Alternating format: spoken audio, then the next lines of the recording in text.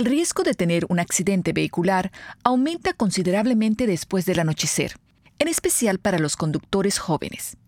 Cerca de 1 de cada 3 accidentes vehiculares mortales, con conductores de 16 y 17 años de edad, ocurre entre las 9 de la noche y las 6 de la mañana. Conducir de noche se hace más difícil cuando se tiene poca experiencia en el manejo.